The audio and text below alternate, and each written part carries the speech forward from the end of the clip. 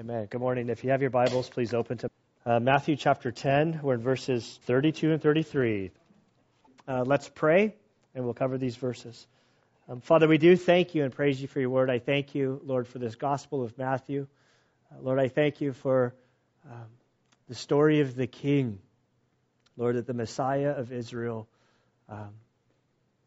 has been ushered in. I thank you for the great care that you've taken through the Apostle Matthew to show the evidence for Christ as the Messiah, the prophecy that's been fulfilled, the majesty of his teaching.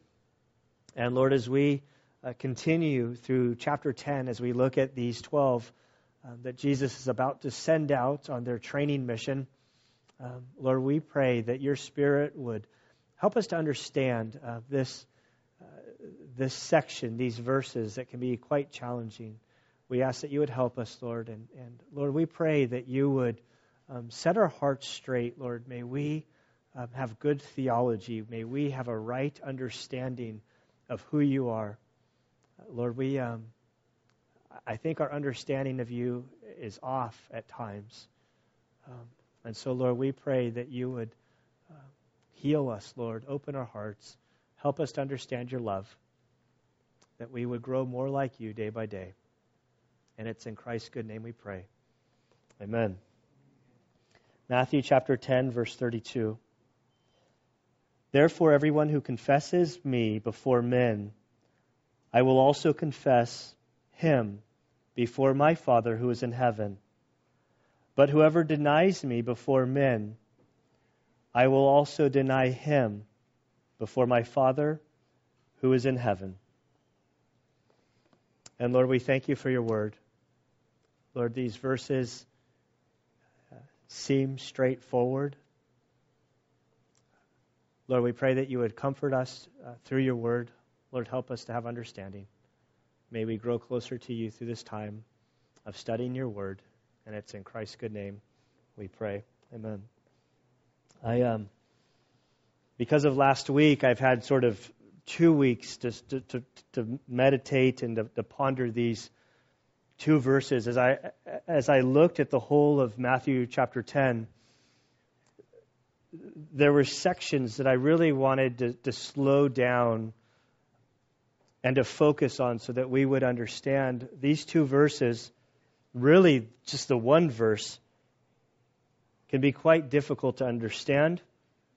The first part of it, verse 32, I think that we're all pretty comfortable with this. Anyone who confesses Christ before men, I will also confess him before my Father. We're good with that one. That's easy for us. But then we come to the second verse, and we read, but whoever denies me before men, I will also deny him before my Father who is in heaven.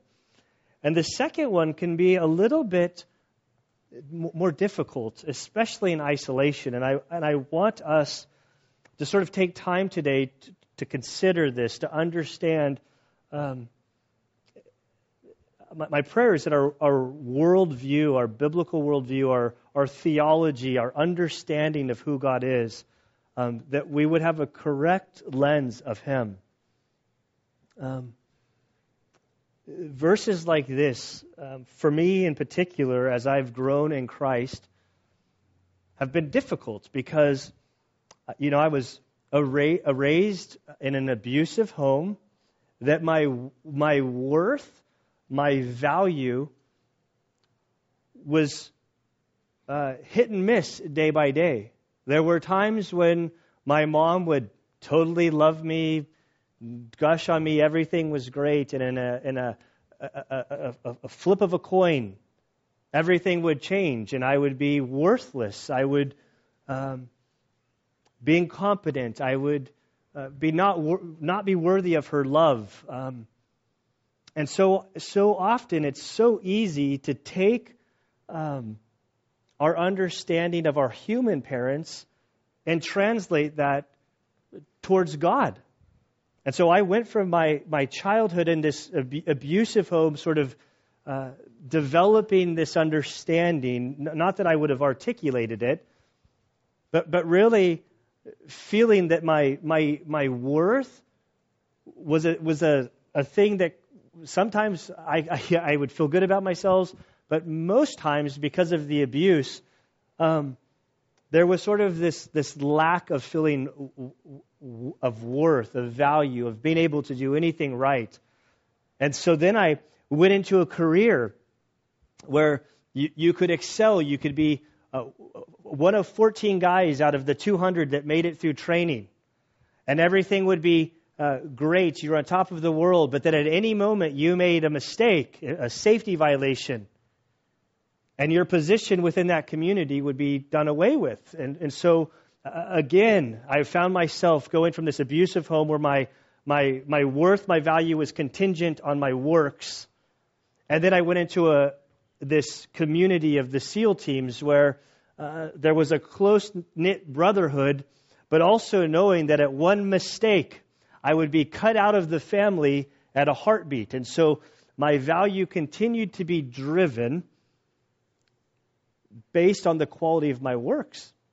And so then I developed this theological understanding subconsciously, I think, growing up, that I felt like God was the same way. That if I was being a good Sunday school boy and going through the motions, which I never really did, then God was happy with me. And if I wasn't living up to those expectations, then God was not happy with me. Then as I became a Christian, I've heard these verses, never in context. And so I read this, therefore everyone who confesses me before men, I will also confess him before my Father who is in heaven. If you're a good Christian and you're walking well and you haven't sworn today and you've said your prayers, you read your Bible, whatever boxes theologically that you've created of things that you need to do in order for God to be happy with, if you've done all of those things, then God is in heaven smiling down on you. But if you fail on one of those points and you fall short as a Christian, then suddenly God is in heaven denying you. And it's so fickle and so contingent on performance. And you might not have grown up in an abusive childhood, but I think many of us accidentally sort of parent in this way, have friendships in this way, where we sort of cultivate this works-based sort of relationship that if I see it around time Christmas cards come out. Oh, so-and-so sent me a Christmas card, so I have to send them a Christmas card. Oh, they did send me a Christmas card. I don't have to do this. And that's a very weak illustration. But we develop this. I know as a parent, this has been something I've really worked on, in expressing love to my children and being so quick to see that even like they do something like, attaboy, attagirl, you did great. I love you so much. And then if they do something wrong, then you sort of respond a different way, trying to break even myself of doing this without even realizing it, of trying to cultivate, no, I love you because you are, like you're my child, I love you, and of course I want you to do well, it makes me happy, but when you fail, that doesn't mean that I love you less. And so we come to these verses, and I really wanted to take our time, and God gave me 2 weeks to sort of ponder this even more. How do we handle this? I don't think that I'm certain that these two verses are not Jesus saying, if you're walking with me, so long as you're doing everything right, then I'm up in heaven acknowledging you before the Father. But if you make that one mistake, I've cut you out of my family. You're no longer a part of me. I don't think that that's what that's saying. And so the first word that we stumble across here is therefore. Therefore, I say it every week since we've been going through this, because there's a bunch of therefores. When we see a therefore, there's sort of this, stop what you're doing, hold on before you read this. We have to examine the context, what's happening in the greater scheme of things. I feel that in Matthew chapter 10, we sort of take 2 verses forward, but in order to move forward, we have to review each time. And so in the context, Matthew chapter 10, we look at the first 4 verses. This is coming out. We see Jesus' heart at the very end of chapter 9. He looks amongst Israel and he sees these These are sheep without a shepherd, that he has deep compassion for the people. And he tells his disciples that the harvest is ready. But that you're to beseech the Lord, to pray, to ask God that he would raise up workers to go minister to the people. And from that, in the first verse, we sort of get an overarch of what's about to happen in this ministry, that Jesus summoned his 12 disciples and gave them authority over unclean spirits to cast them out, to heal every kind of disease and every kind of sickness. This is sort of the overarching theme of what chapter 10 is setting up for, what these guys would do. By the time we get to chapter 11, it kind of moves on without much sort of commentary over what had happened. Verses 2 through 4, we see that the 12 disciples are listed in pairs of 2. So there are 6 groupings of 2. It's believed that these were the 6 pods of people that were sent out to fulfill this immediate mission that Jesus was giving them. I believe that Jesus had been walking with them. He'd been doing ministry. He'd been teaching them, explaining them. They would witness Jesus do healings. They'd witness Jesus teach in parables, and then they'd say, Jesus, now why did you say that? I didn't understand what you meant. And he'd been grooming them and preparing them, but now he was going to send them out for the short while. In verses 2 through 4, these 12, for the first time in Matthew, are referred to as apostles, meaning the sent ones. And it's the only time in Matthew that Matthew uses the term apostle to describe the 12. We come to verses 5 through, we'll call it 15. And Jesus begins to commission them, to explain to them what their mission is. He limited them geographically to the region of Galilee, that they were to go to the lost sheep of Israel. They were to avoid Gentiles and Samaritans. And in verse 7, their message, the words that they were to proclaim, is that the kingdom of heaven is at hand. This is the same message that John the Baptist proclaimed. It's the same message that Jesus proclaimed. It's the same message that they were to proclaim. That the Messiah of Israel had arrived.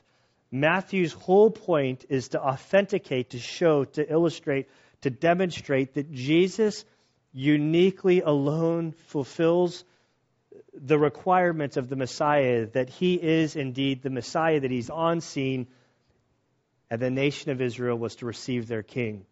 And so they were to go out. They were to go from village to village, speaking to the people, explaining to the people, the kingdom of heaven is there. To authenticate their message, God gave them the authority in order to heal people, to raise people from the dead, to do great things. As we get into chapter 11, John the Baptist is going to be under arrest. He's going to have doubts of his own. He's going to send his disciples to Jesus and say, "Are you indeed the promised one?" And Jesus responds to his disciples and say, "You tell him what you've seen, that people have been healed, they've been raised from the dead, and that will authenticate that I am indeed the Messiah." And so they were to go out, and by the time we get to verses 16 through, we'll call it 23, the difficulty of this, that as you go out, verse 17, beware of men, that great persecution is going to come your way. You're going to be sent before the synagogue to face trial in courts. You're going to be sent before governors and kings and handed over.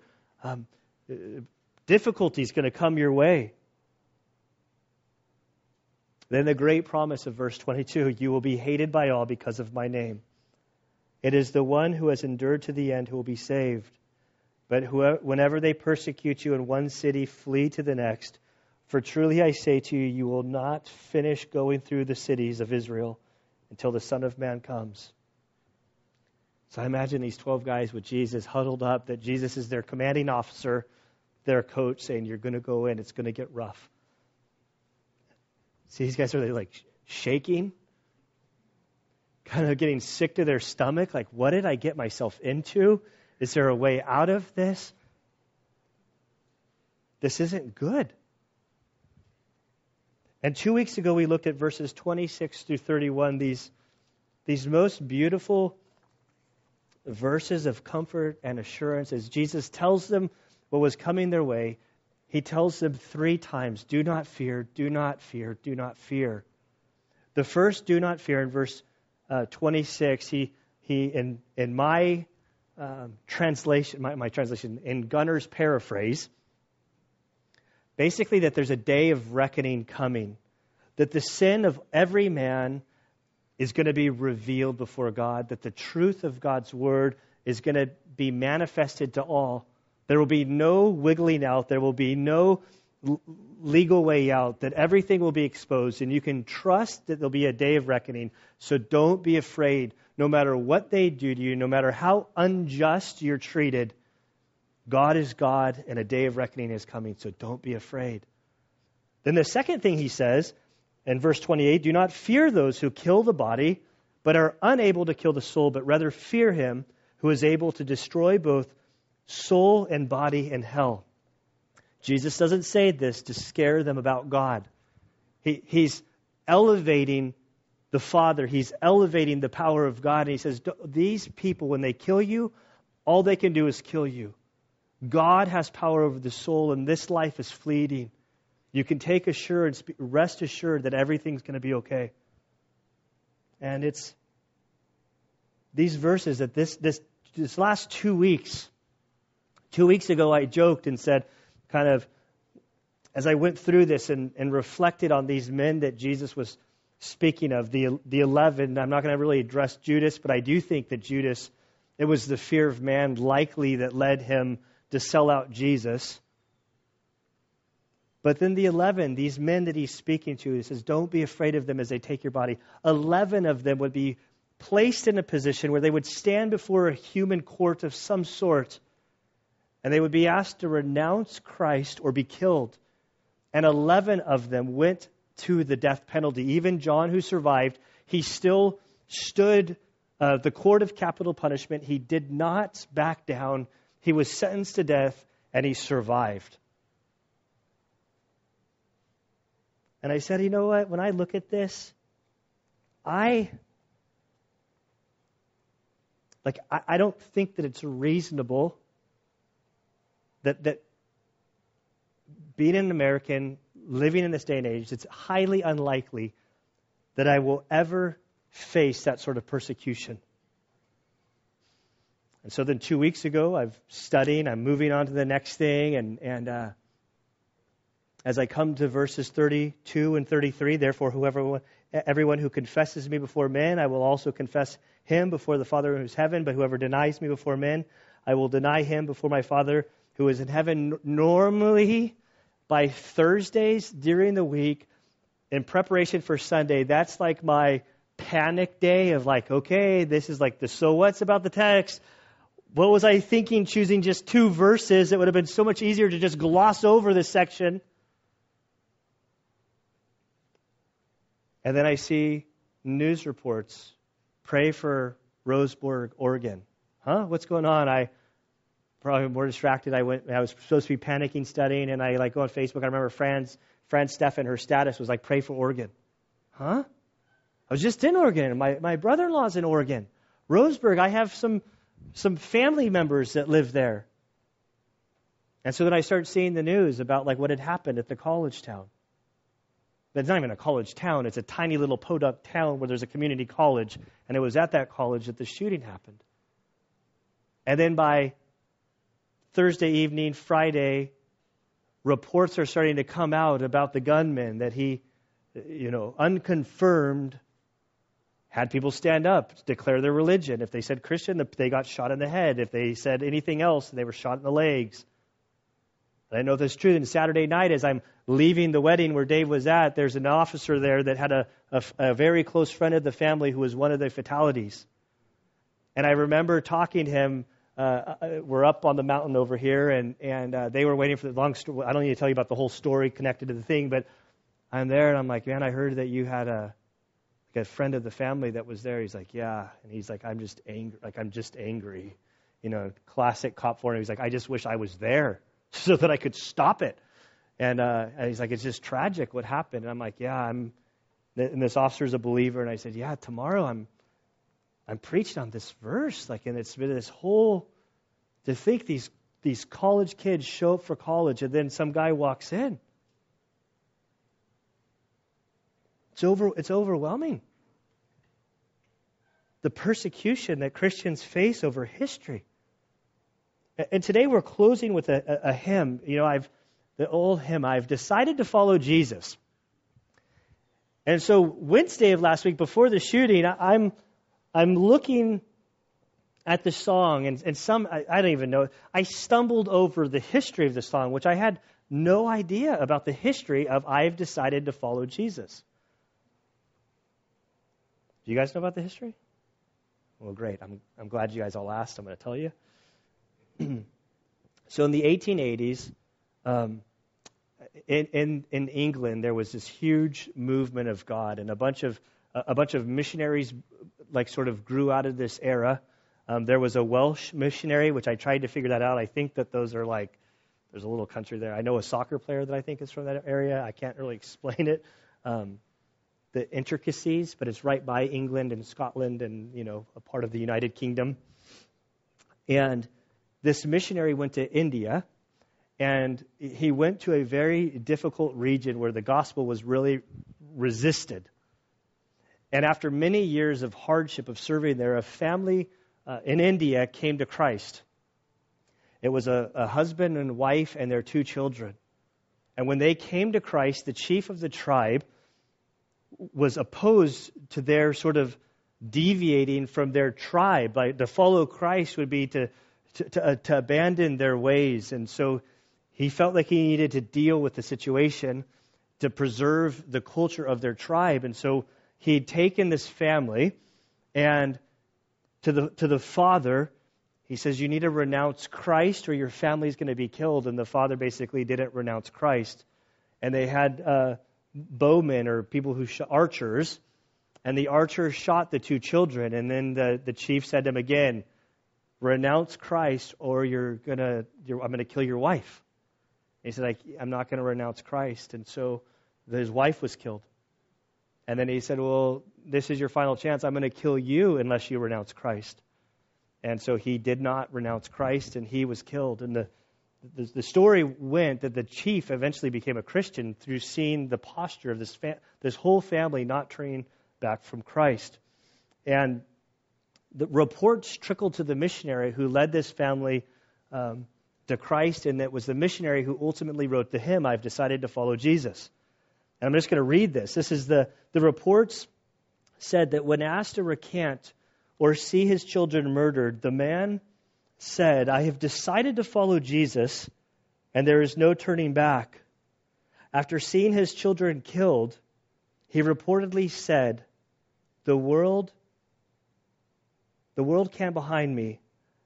The world is behind me, but the cross still before me. After seeing his wife pierced by the arrows, he said, though no one is here to go with me, still I will follow Jesus. And then he was killed. And when the missionary heard this, he took his words and turned it into that hymn. And I sort of just thought that hymn was about well, I'm going to follow Jesus, and you guys are staying here, I'll just keep going. I had no idea the power or the story behind that hymn. And the reason I bring that up is that for the history of Christianity, of following Christ, the world is opposed to him and his followers. And Jesus knew this. And he says, don't be afraid of them who can take your life, but when they're done taking your life, they can do no more harm. And it's amazing to hear account after account. I've never been in that situation. I have no idea how I would respond in that situation. But I am absolute awe of hearing stories and reports from the church in, was it North Carolina or South Carolina? Ben is so confused. I think it was South Carolina. The church where the gunman goes into the black church and executes them all out of Bible study, hearing about Columbine High, hearing about this story, where in the midst of this great persecution, that God's Spirit sort of pours out this amazing grace on the people to stand firm in the midst of it, even if their lives are taken, it leaves me speechless. And Jesus says, don't fear that. Trust me. I'll take care of you. I have your souls. Ultimately, this life is a flash in the pan. And then finally, he goes on the third time reviewing, just kind of leading into where we are. He says, don't fear again. And he tells the story of, are not 2 sparrows sold for a cent? The cent was that's what the English translators came up with, because that's our lowest monetary amount that they could come up with. The sparrows were like appetizers. It wasn't, there was virtually zero value to them. And I shared with us that in our context, it's like going to a Mexican restaurant. You expect chips and salsa. And so Jesus was in San Diego telling the story. He'd say, you go to the Mexican restaurant, not a chip falls to the table without God knowing about it. And then from there, he goes to the hairs on your head are numbered. We're not talking about that God knows how many hairs are on your head, which he does. But he's saying like that each hair follicle has a number, and there's like a matching number, that they're numbered, that God has so created you that he knows the finest detail about you. And he says in verse 31, so don't fear. You are more valuable than many sparrows. Therefore, everyone who confesses me before men, I will also confess him before my Father who is in heaven. This word confession, it can be translated a number of ways. It could be the idea of agreeing with, standing beside. I think it goes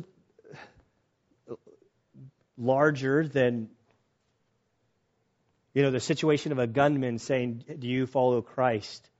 Like, certainly that's an agreement. But I think that our agreeing with him, I do think it transcends so much more in a practical setting. Like clearly they're proclaiming the kingdom of heaven, this proclaiming him, sharing with this lost and dying world, sheep without a shepherd, for us as the church that we've been commissioned to go out and share the good news of Christ. I believe that that's a fair application of this, that when we go and we tell people about Jesus, it's foolishness to the world. And there are times, like talking to friends and family, say, I believe that Jesus died according to the Scriptures for your sins, that he was buried and he rose again, and if you believe in him, if you place your trust in him, you'll be saved eternally. Paul says, to us it's not foolishness because it's the power of God unto salvation. But in this world, when you share that message, it just doesn't make sense. I hear it coming out of my mouth, and I'm like, it just sounds so foolish.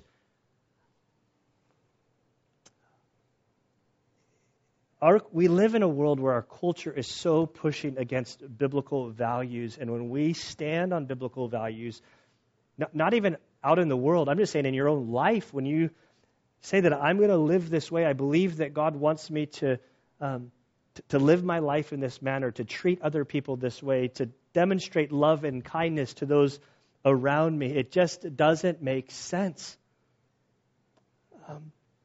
Thinking about this confession the last 2 weeks, I'll never forget when my nephew, it was about 10 years ago, my nephew wanted to come down to San Diego to visit.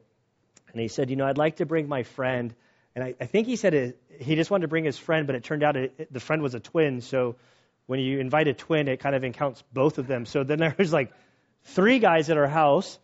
In my family, I'm one of the only Christians. There's a couple of us.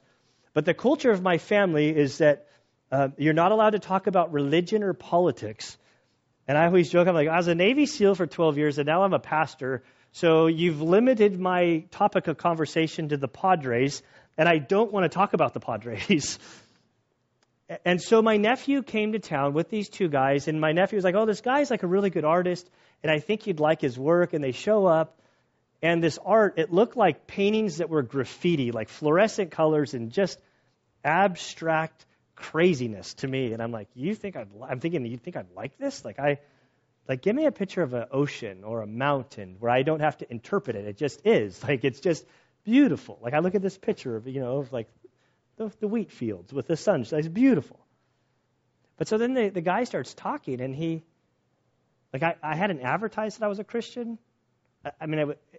They knew, my nephew knew I was a Christian, but it wasn't, like, our culture was, we just didn't talk about our faith. It wasn't like, and so it felt sort of hamstrung, and this kid starts talking about this picture, and he's describing the gospel and all of this stuff, and I'm like, well, I don't see it. I'm thinking, I don't see it. I'm like, oh, yeah, it's really cool. And I'm like, oh, this is crazy. It's a bunch of, but he's sharing the gospel within this abstract picture.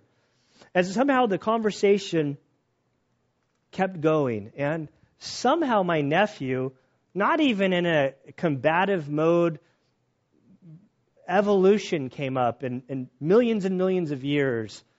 And I remember kind of thinking, like, I just don't agree with that.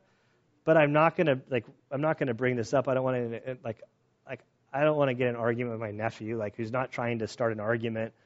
But then this kid who was his friend, he, like, just so lovingly and gently just sort of said, I don't really believe in that. I'm a Christian, and I believe that God created the and I was just so blown away in how he stood for God in this. It was a big lesson to me, and I don't know that I'm as gentle as that guy. Like, I wish that I was a little bit more gentle and could not go from, like, conversation to fighting so quickly. Like, I like the argument of things. And the point of all of this, therefore, anyone who confesses me before men or agrees with me before men, I will also confess him before my Father in heaven. I think there's a lot of ways, and for us to sort of think about, how do you acknowledge God in your life? How do you acknowledge Christ in this life? One of the things I get all the time is I go from Navy SEAL to pastor. People who knew me, crazy man, to, like, pretty, like, tame, mellow guy now. Like, oh, you really did a great job turning your life around. How'd that happen? And it's so easy to say, well, I just pulled my life up by my bootstraps, stopped it, but the reality is, the acknowledgement is like, you know what? God really did a work in my life, and God was gracious. And there's a time when that you can acknowledge what God has done. Okay, I've stalled enough getting to the difficult passage. Verse 33. Things shift all of a sudden. But, sort of contrasting previous verse, whoever denies me before men, I will also deny him before the Father who is in heaven. When I had first become a Christian, or somewhere around there, I had a ton of questions. And I was naive enough then to think that to answer the questions, that if I just read the Bible from cover to cover, which I had never even read, I don't think I had ever read, like, a book of the Bible. But in 1996, I was about 22 years old, and I thought, I'm a new Christian now. I have all of these questions. What I'm going to do is I'm just going to read through the Bible. And I bought this Bible. I still have it, that had, like, little check marks for every single chapter. And I said, I'm just going to read from Genesis to Revelation. And when I do that, all of my questions will be answered, and I'll have clarity. Then I ended up in Bible college trying to answer more questions in seminary. So then now I'm a pastor still trying to learn.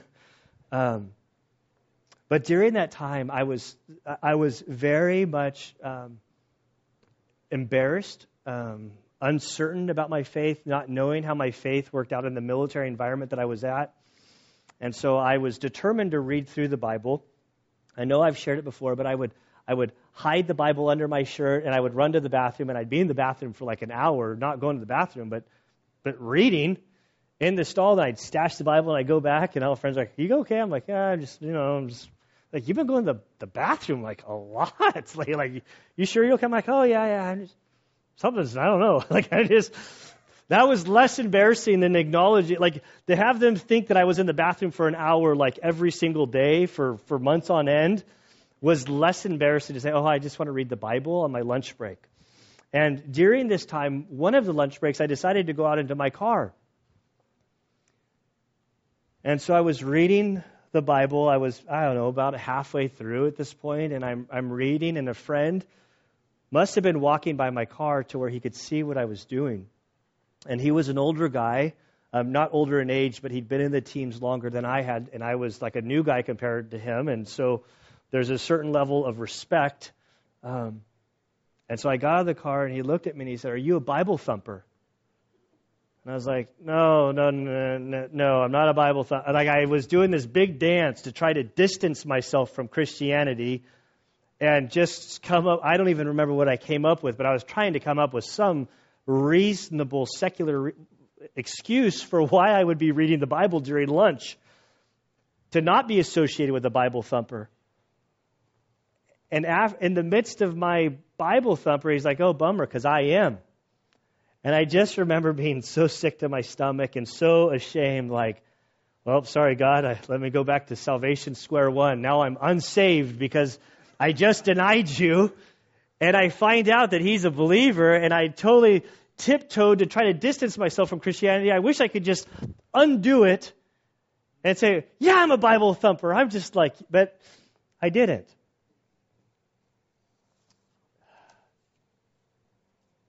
And I don't think I knew about this verse, but something within me, and I think that many of us really feel that we go through our Christian life and God's just up there waiting for you to make a mistake. And if you make a mistake, if you sin, if you do something, then he's just ready to turn his back and reject you.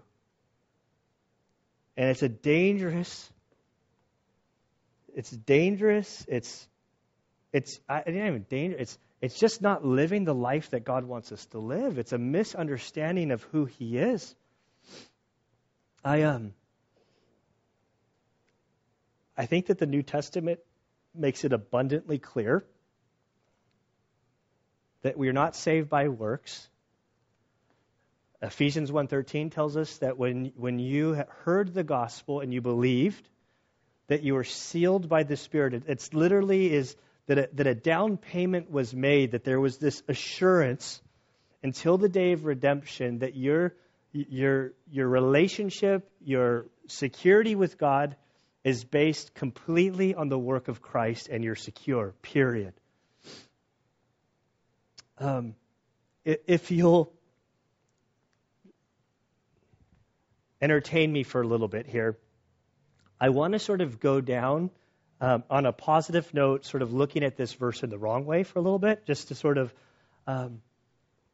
as a pastor, living in America, we live very much in a Christian nation, even though there are many Christians who say, oh, our nation's so far departed from our roots and our origins and the foundations of where we came from. But if you were to ask Europeans about Americans, if you were to go to Asia and ask about Americans, we very much still have a very Christian nation. Many who are not believers proclaim that they're Christian, that they identify with Christ. And my great fear would be to assure an unsaved person of their salvation. That I think that there are many in our culture, many in our world who believe that they're Christians simply because they're not anything else. They're not Muslim, they're not atheist, they're not Buddhist, they're American, they like singing the national anthem, they're patriotic, and naturally, I'm Christian. And so while I totally believe in the assurance of salvation, there's no greater fear of mine that I would assure somebody of their salvation which they don't actually have. And so I say this because even in interpreting verses like verse 33, I think incorrectly, there are other places that I really appreciate. They've been huge in my life. Verses like drunkards won't inherit the kingdom of God. There are verses that shake the core of a person who might be a Christian, but they're walking in the flesh. And while we're saved by Christ alone, I think that there's the fruit of the Spirit that comes back that helps give assurance to that. And at the same time, if we're walking in the flesh sort of, if you're a Christian, it's going to sort of shake you to the core and sort of make you question. And so I believe that while I was a Christian, I struggled with, am I really saved? Because the fruit of my life, it was not the fruit of the Spirit, it was the deeds of the flesh that were manifesting themselves. And so coming to verses like this, I think there was a value to where I had to sort of really prayerfully examine my life and question, look, there's no fruit in my life. Am I even a Christian? What is being a Christian all about? And it sort of forced me back to the cross. It removed religion. It removed sort of the idea of trying to do all the Christian right things externally. And so I thank God that there are these sort of verses that bring us back to the roots of the cross. We do know that there are unsaved people who look just like Christians. Back in 1 John 2:19, it's very wooden language in the New American Standard, but John basically says to the people, there were clearly people that were a part of the early church.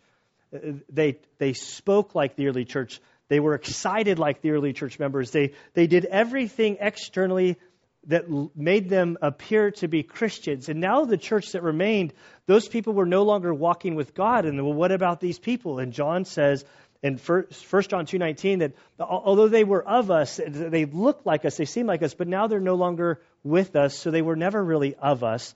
And so the point I'm making is, in a very long roundabout way, is I think it's good that there are places in the New Testament. I think that God presents truths and teachings that will sort of, to the person who's professing Christ, that is not actually a Christian, I think it'll cut their foundation and help them to kind of get to the cross. I think it's good, even if you're a Christian, to sort of like dabble on the edge of being unsaved, to examine your life and to get scared on the edge of eternity so that you're certain that you're saved not by your works, but because of what Christ has done for you on the cross, that He has made a payment for you, that He has provided this way for you to be in right relationship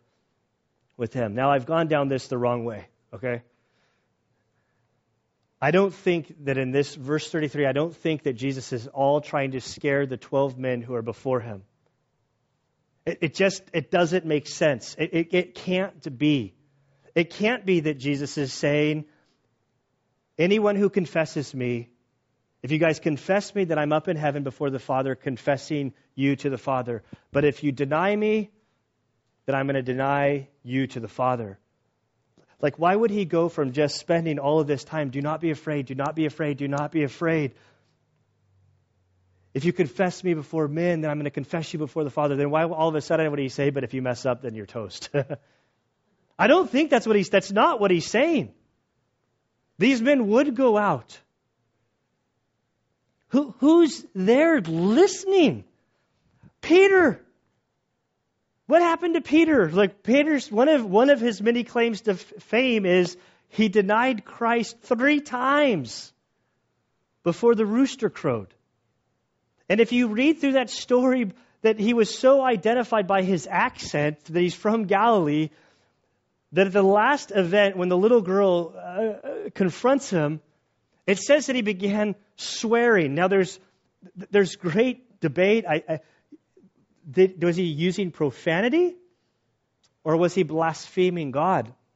And I think it's funny that Christians sort of like fall in the line like, oh, it'd be way worse if he was using like the F word or like swearing, using foul language. Like, it's Peter, that'd be way bad. But the reality is that wouldn't really be that big of a deal. The other one, if he was blaspheming God, if when they say, you're from the Galilee, you know Jesus, and he starts blaspheming God, that's way, way worse. In my opinion, for him to use the F word or something is far less than saying that Jesus isn't God or denying sort of who God is, doing some sort of swearing that would be blasphemy. But Peter failed in a huge, huge way. And Jesus had already said this to him. And at that third time, after he said it and the rooster crows, Peter just crumbles. The text says that that there was like this overwhelming weeping, that he recognized what he'd done. He'd remembered Jesus' words. And I imagine that time period from his denial, the death, burial, resurrection of Christ, that whole window, I don't know what Peter went through, but I believe it was a dark place. And it's at the end of John when Peter's out fishing. It's early morning. Jesus appears. He's by a fire. The words for the fire, the coals, it's the only place in the New Testament that word for coal appears, is back to the night when the fire was happening, when Peter denied Jesus. And it's this beautiful picture of Jesus restoring Peter and comforting him. I think of a story. I heard it through my father-in-law. Anna's here, her dad. He used to work for Madonna, not Madonna the singer, but San Luis Obispo. There's a Madonna Inn. He was a big contractor, very interesting guy. Anna's grandpa was one of his foremen, and Anna's grandpa gave Anna's dad a job. And John tells the story about how they were supposed to be sort of asphalting this road. It was like a mile of asphalt. These two guys had been working on the road the whole day. And it was about 3 or 4 in the afternoon, and it was super hot. And they're like, I'm just going to go lay under this tree after doing this mile and just take a quick little nap. And so the guys take their quick little nap. And as they lay down and they just fall asleep, from the car down the road comes Mr. Madonna. And they're like, oh no, the owner shows up and we're sleeping on the job. This isn't going to be good. And John says, like, the guy shows up and they're like, and the guy's like, relax, guys. I see the mile road that's been asphalt. Just because you're laying down on I see that you guys have been working. And I think that a lot of us have this reaction that we think that as we live our lives, we make this, we stumble, we sin as Christians, and we think, oh, God's done with me. He doesn't love me anymore. And this isn't what he's saying. What he says to these guys, he's sending them out. They're going to go out. They're going to profess the kingdom of heaven. And he's saying that as you're going to go out, as you're facing resistance, as they're mocking you, as they're persecuting you, as they're teasing you for proclaiming the kingdom of God and preaching Christ, know that I'm in heaven as an advocate before the Father, confessing you before men. And those men, those people who reject me, if they're going to reject me, then I'm not going to be up there as an advocate for them. You have assurance. He's giving them hope. If you'll turn with me to 1 John chapter 2, we're going to end over here in 1 John chapter 2. And in 1 John chapter 2, I think that John, who was one of the people who was sitting here listening to Jesus, commissioned them. By the time he writes 1 John chapter 2, he's nearing the end of his life. He's the only living apostle that spent time with Jesus who remains. And he's the grandfather now. He's trying to encourage the church to follow after Jesus, to grow in discipleship. Verses 24 through 25 of Matthew chapter 10 are the heart of this passage, where Jesus says a student is not above his teacher, nor a slave above his master, but it's enough that the student become like the teacher and the slave become like the master, that you'll become like Jesus. And here in 1 John chapter 2, as John is encouraging the young church, he says, my little children, I am writing these things to you so that you may not sin. I believe this is the lifestyle of the sin, the context. It doesn't mean that you've reached sinless perfection, that you never sin, but that your life would be marked by the Spirit, that your occurrences of sin and stumbling are less and less as you grow closer to Him. Because he goes on and he says, and if anyone sins, he's speaking to Christians, and if anyone sins, we have an advocate, an attorney, with the Father, Jesus Christ the righteous.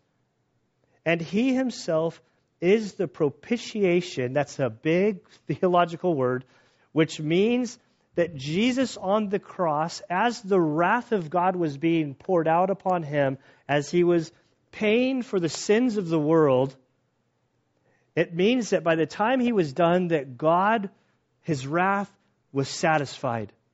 That your sin, my sin, past, present, future, that Jesus on the cross, his work there was sufficient.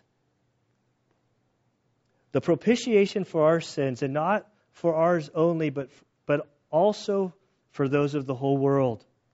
He continues, by this we know that we have come to know him, if we keep his commandments. The one who says, I have come to know him, and does not keep his commandments is a liar, and the truth is not in him. But whoever keeps his word, in him the love of God has truly been perfected. And I think this is that image. If you've given your life to Christ, John says, well, how do you know? Well, you're going to walk with him. You're going to know his word, or you're going to study his word, that you're going to spend time with him, that you're going to pray. And over the course of years, you'll see evidence that you know who he is, that you know what he says, that you desire to be obedient to him. Whether or not you're successful, that's a different thing. I know that over the course of the 20 years of my life, where I was 20 years ago and where I am today, the way I think and the way I respond to given situations, there's evidence that the Spirit of God has been working. And John says this, as you walk with him, there'll be evidence. He concludes with verse 6, for we know we are in him. The one who says he abides in him ought to himself walk in the same manner as he walked. Just like Jesus says. And I think that the beauty of this is John says that we have an advocate in the Father, that if you sin, he's there standing before God. The world will not walk with us. And from these two verses, what I see in this is that we follow him as we confess him. It might not be easy. It will probably come with resistance and persecution. But we know that as we live for him, he's there standing with us. And those that reject, it's the choice that they've made. As we end in communion, if you'll turn with me to the very end of John chapter 6.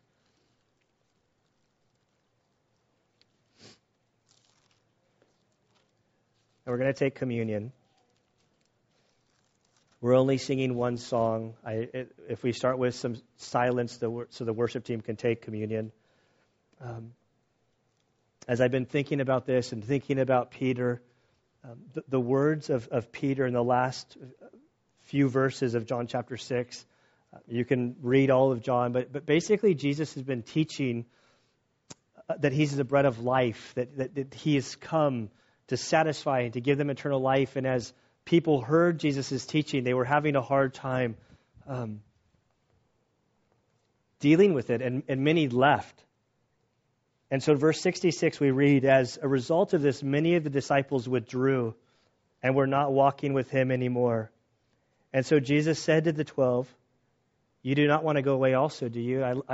We see this winnowing of the crowd. Jesus sees that as he's given this teaching about he being the eternal life, many had walked away, and he looks at the 12, he's like, you guys want to leave too? And Simon Peter in verse 68, he answered him, he said, Lord, to whom shall we go? You have words of eternal life. We have believed and have come to know that you are the Holy One of God. And I just see sort of Peter there as a broken man, understanding that Christ is the only answer. And so when we come to take communion, this is sort of for us to reflect on what Christ has done for us. We have a God who loves us so much that he came. His body was broken on the cross for us, that our sin was paid for in full. And so communion is a time for us to reflect, to confess our sins, to seek him, to be reminded that we've been commissioned to proclaim the good news. And so I'm going to close in prayer, and when you're ready, you can come forward and get communion and take it at your seats when you're ready. And then we'll sing a last song. So, Father, we do thank you and praise you for your word. Lord, I thank you for your hard words, Lord. Father, I pray that you would give each of us soft hearts, Lord, that we can hear your hard words, that we would allow your words to cut. Father, I pray that you would expose areas in our life, Lord, where we may be resisting you, where we may be denying you. Father, I pray that each person here who has a relationship with you, Lord, I pray that you would give absolute clarity to them, that they would know that our salvation is not by works. It's by your work on the cross. We thank you, Lord, for your great patience with us. We thank you for your mercifulness to us. We thank you just how gentle you are with us at times over the years. And so, Father, we come before you to take communion, Lord, to give you thanks, Lord, for this relationship that we have. We thank you that your work on the cross was sufficient, that you satisfied the wrath of God that was due us. Father, I pray that you would help us to walk closely with you day by day. Lord, as we face resistance or we're tempted to shrink back, Lord, I pray that your Spirit would continue just to do a work in our hearts, Lord. Help us to be disciples that become like you. Father, we pray that you would help us to understand who you are, that we would have assurance of our relationship with you. Lord, again, we're thankful, and we pray this in Christ's good name. Amen.